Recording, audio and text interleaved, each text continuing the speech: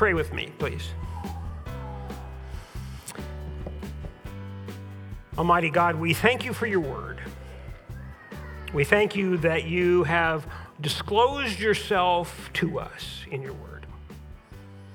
And we now open our hearts, our minds, and we ask, Holy Spirit, that you would speak to us and help us to hear. Lord, help me to communicate clearly. So here we are, Lord, in front of your word, looking to honor you, looking to be your obedient children. We do pray this in your name, Lord Jesus, you who are the living word. Amen. This happened to me when I was a kid. It started somewhere in my late grade school, definitely in my junior high, middle school years. And it may have happened to you too. Maybe I'm just the only one, but I have a guess that you did the same thing that I did. It's not a sin, so don't worry.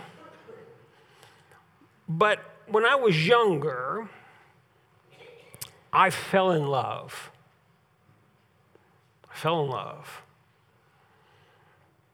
The first one was Hillary. She lived down at the end of my street. She had curly hair. Cute little thing. We would walk to school together, at least to the bus. Of course, I never told her that I fell in love with her. Usually what you did when you're older, grade school years, the way you showed a girl that you loved her was to slug her in the arm or,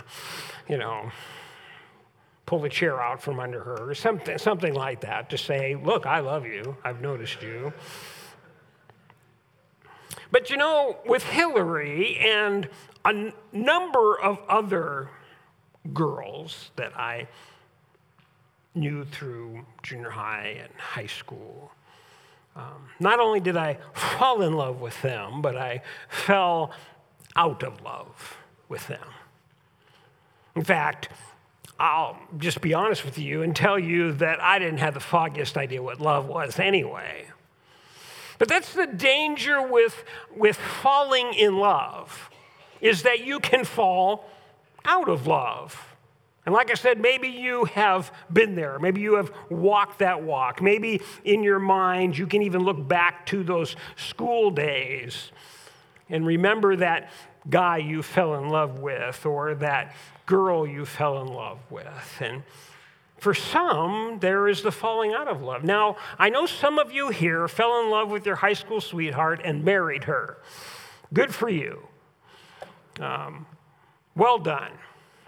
But it doesn't always work. At least it didn't work for me. When it comes to Linda, at first I didn't fall in love with her, that was sure. In fact, she came to camp when she already had a boyfriend. And I had just broken up with another girl that I had fallen in love with. So I didn't want to have anything to do with women at that point in time. In fact, me and 3 or 4 other guys, we created a club. It was called the Bachelors to the Rapture. We were not going to we were through with the opposite sex. We had given our hearts, and they had been broken, dashed upon the rocks of reality. So Linda was nice enough. Of course, I was nice enough. And as the Lord would have it, she broke up with her boyfriend in the middle of the summer. Being a man of my word, I left the Bachelors to the Rapture and followed after this sweet young thing. And I suppose, I'll be honest, I fell in love with her. Very thankful today that I did not fall out of love with her. But we fall in and we can fall out. And I am here to declare to you today that God has not fallen in love with you. God will not fall out of love with you. God, in his perfect design and his perfect wisdom, has chosen to love you. We know that the scriptures tell us in 1 John that God is love. It's not just what he does, it's who he is. And God loves you and has chosen that. Love is not just a feeling, but love is an act of the will that is in response to another person's need. The God of eternity has looked out over his creation and he has seen a bunch of needy people needing to be saved, needing to be rescued, needing to be loved with an unending love. And God chose to love you. And that's good news. If you don't remember anything that happened today or what I have said, remember this: God loves you. God has given everything of himself to show forth that love for you.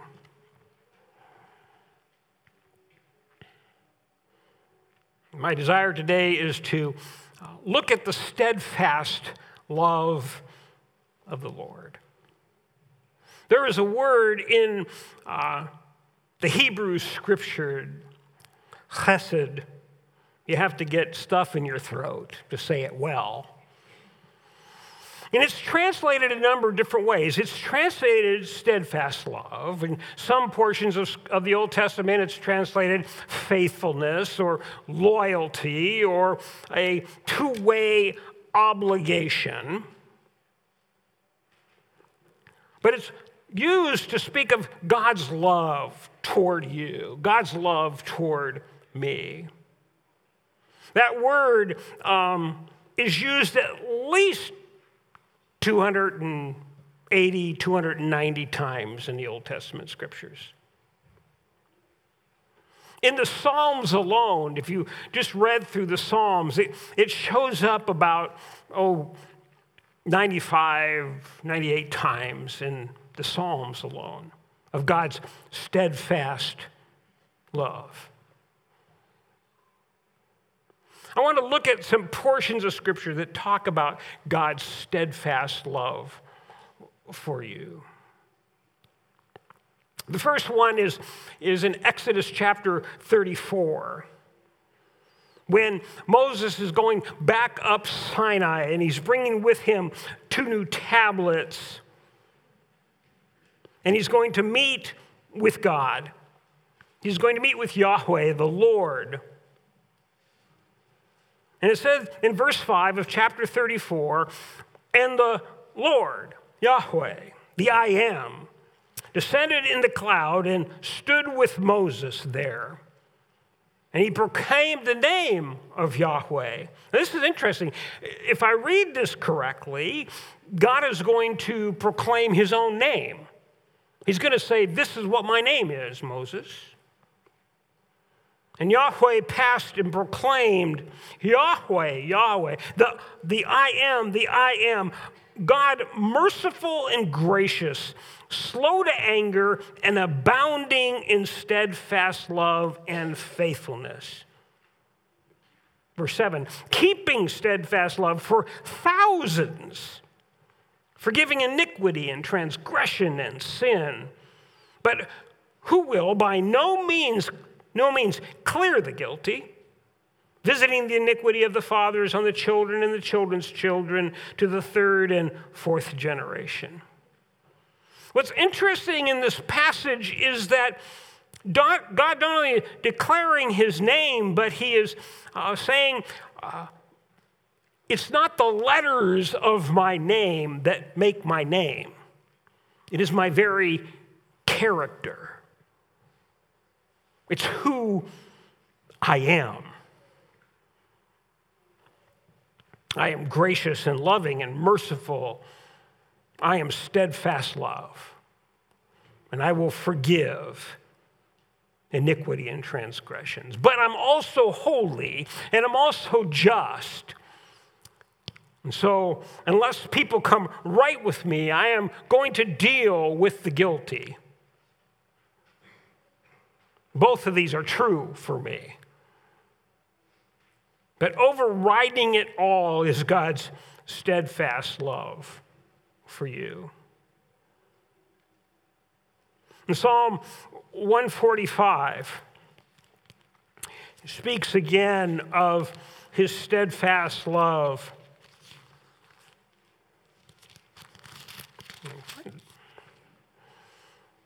Verses 8 and 9. Yahweh is gracious and merciful, slow to anger, abounding in steadfast love. Yahweh is good to all, and his mercy is over all he has made. And in Micah chapter 7, verse 18, 19 and 20, Micah declares, "Who is a God like you, pardoning iniquity and passing over transgressions for the remnant of his inheritance? He does not retain his anger forever because he delights. Not only is he abounding, but he delights in steadfast love." For God to love you with faithfulness and steadfastness brings joy to his heart. He just doesn't love you because he has to love you.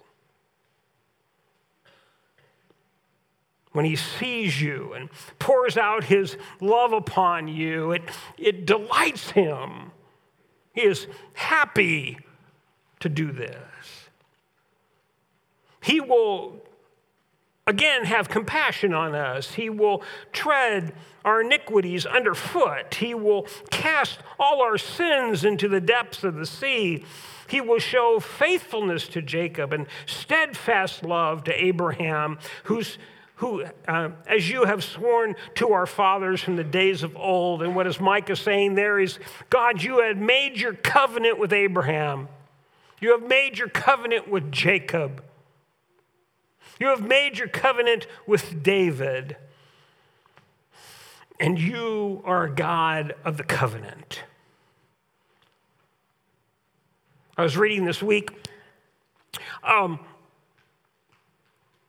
I was studying the passage, and one of the writers, commentators said, God doesn't love us because of the covenant he made. He made the covenants because he loved us. If I look back at my wife here, I don't love her because I married her. I married her because I love her.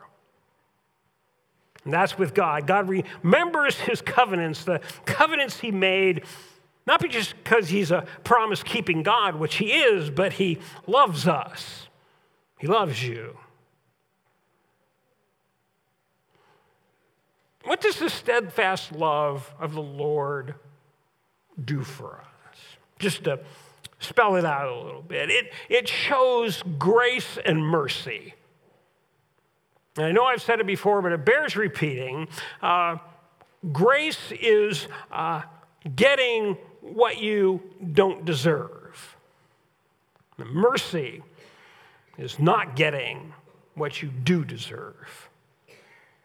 And God's steadfast love shows us his mercy, shows us his grace. The scriptures have told us that his steadfast love speaks of his long-suffering. He is slow to anger. He is patient with us. His steadfast love shows us that he is faithful, as we have talked about. He is the covenant maker and the covenant keeper. And ultimately, for that covenant for us today is the one that's made to us and for us in the person of Jesus Christ, who opened up the door to a new covenant, feeling the experience of God's love, forgiveness. It's back in the Exodus 34 passage, we are told that God's steadfast love is for thousands. In the psalm, it said it's for all people.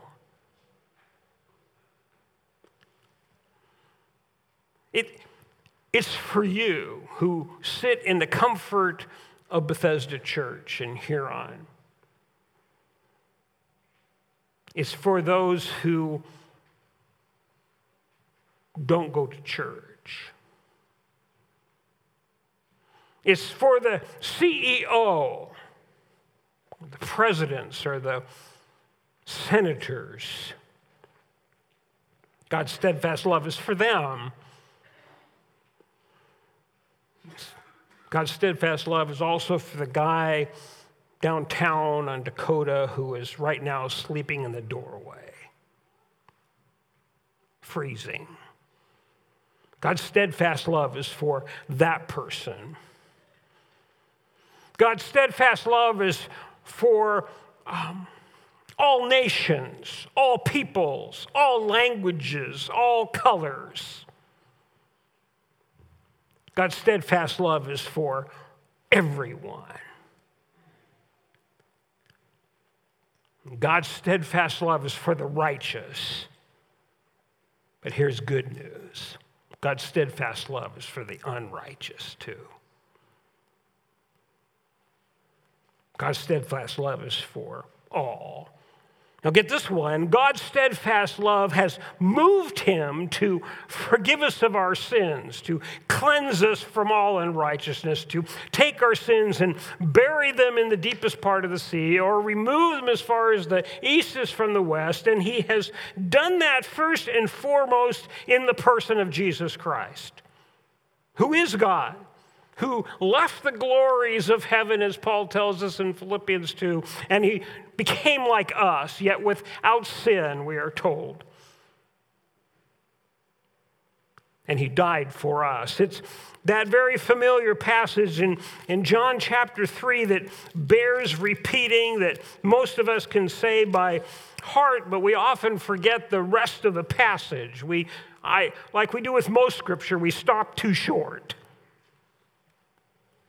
For God so loved the world that he gave his only Son, that whoever believes in him, that is in Jesus, should not perish, but have everlasting life. But keep reading. For God did not send his Son into the world to condemn the world, but in order that the world might be saved through him. In Romans chapter 5, the Apostle Paul writes in verse 6, "For while we were still weak, at the right time Christ died for the ungodly." That is pretty safe to say everybody in the room, okay? We were all ungodly. We were the ones for whom Jesus died. For one will scarcely die for a righteous person, though perhaps for a good person one might even die. Now there's a pack of sermons in that line, but we won't go there today. But God shows his love In the New Testament, the word we look at is agape, that eternal, giving, self-dying, self-giving love. That God shows that perfect love for us, and that while we were still sinners, Christ died for us. Since, therefore, we have been justified by Christ's blood, how much more shall we be saved by him from the wrath of God? For if while we were enemies, we were reconciled to God by the death of his Son, much more now that we are reconciled, shall we be saved by his life. More than that, we rejoice in God through our Lord Jesus Christ, through whom we have now received reconciliation. Note what takes place in the passage. Christ dies for you and for me, for our sins, to cleanse us from all of our unrighteousness, to pay the price that was on us. Jesus pays for us. And as we put faith and trust and hope into him, we can have our sins forgiven. But notice what else takes place in this passage. Not only are our sins forgiven, but we are reconciled to God.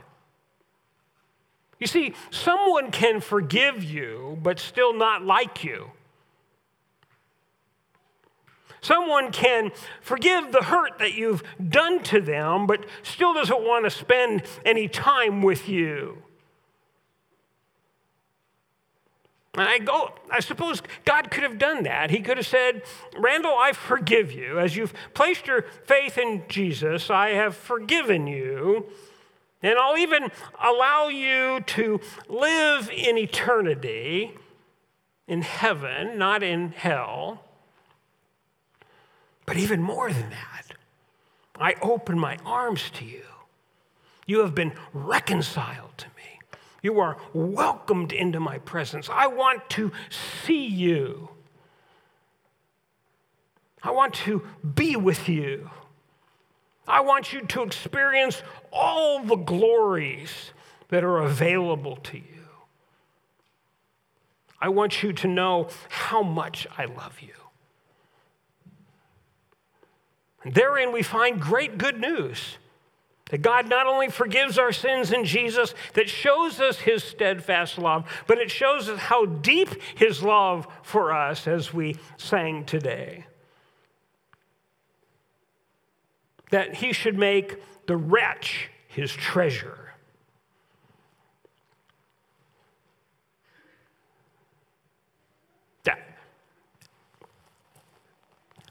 That's an amen moment. And you all missed it.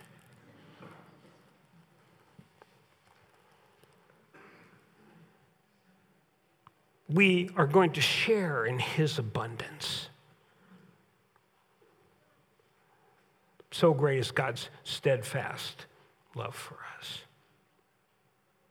So, what is our responsibility? We do have some, I'm not even going to say responsibility. I'm just going to say there is some response for us. When someone loves us that much, there is something we do in response. And let me just offer a couple things. First, our response is if someone gives us that kind of love, we need to receive that kind of love. God can love you for eternity, and you can shut it off. People can love you here on this planet, and for whatever reason, you just don't want to receive that love. You just, no. Maybe you feel you are unlovely, so no one can really love you. So we need to receive God and receive his love. And as John writes in 1 John chapter 4, we realize that God is love. So in receiving his love, his steadfast love, you are receiving him to abide with you.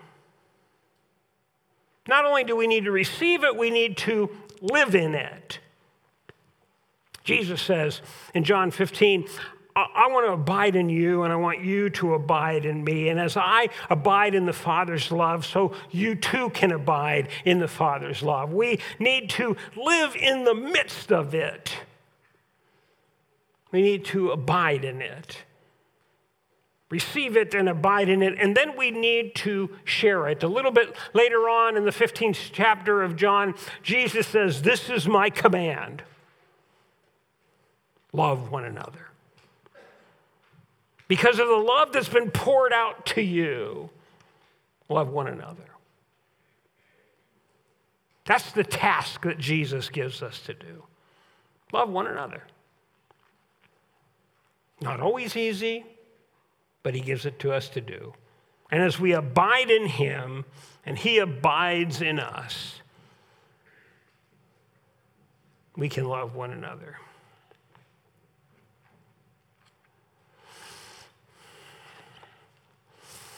In a moment, I'm going to pray, and then Brother Ted's going to come up and lead us into our participation in communion, and the elders will come up and help serve in that. So as we pray, remember those things today, that God loves you. This table is a reminder of that. God loves you.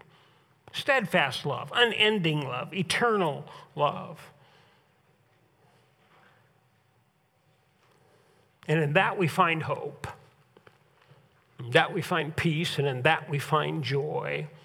In that we find strength, knowing that we are loved by God. Take that with you today. Take God with you today. Remember, there is nowhere that God is not. One of my prayer pet peeves for people who say, God, be with Aunt Mabel in the hospital. Brothers and sisters, he's already there. We can pray for Aunt Mabel that she'll know God is there. But he's there. He's here. Think about this. I know I'm taking communion time, but I'm not going to be here forever, and you'll get a new guy who does 15-minute sermons, and you'll all be good. God is here in this room. We really believe that. We pray that. We sing that. God is really here. And it should affect what we do because God is in this room. But I'm going to break that. I don't know how to break this to you gently. I'm just going to say it. He's also in the foyer.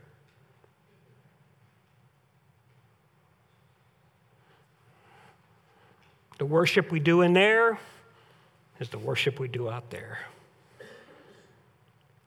The conversations you have with the people in the foyer, or the people on the street, or the people at work, or the people at school, just remember, God is in the room. He's standing right with you. Especially when 2 or 3 are gathered in his name, he says, I am there in a special, unique way in the body of Christ. I am there. So as you're talking today, as you're mingling in the foyer, which is a great thing, remember, God is there. It might change how you interact. Might. Don't know. Heavenly Father, thank you that you love us with a steadfast love. And I admit, Almighty God, that I cannot wrap my head around that. You who are the true God, the God of eternity, the creator, the sustainer, the sovereign one, the holy one. You love me.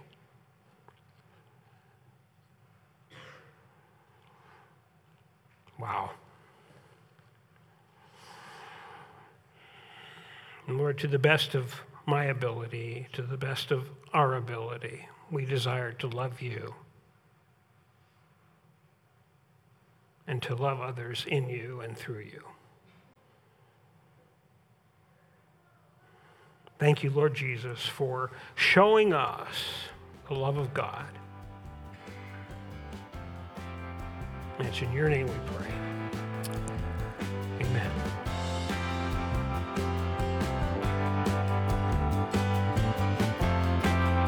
We hope you've enjoyed today's message. If you would like to know more about Bethesda Church, you can check us out on the web by going to our website, which is BethesdaMB.org. That's Bethesda, M as in Mary, B as in boy.org. Or check us out on Facebook by searching for Bethesda Church of Huron. Have a blessed day.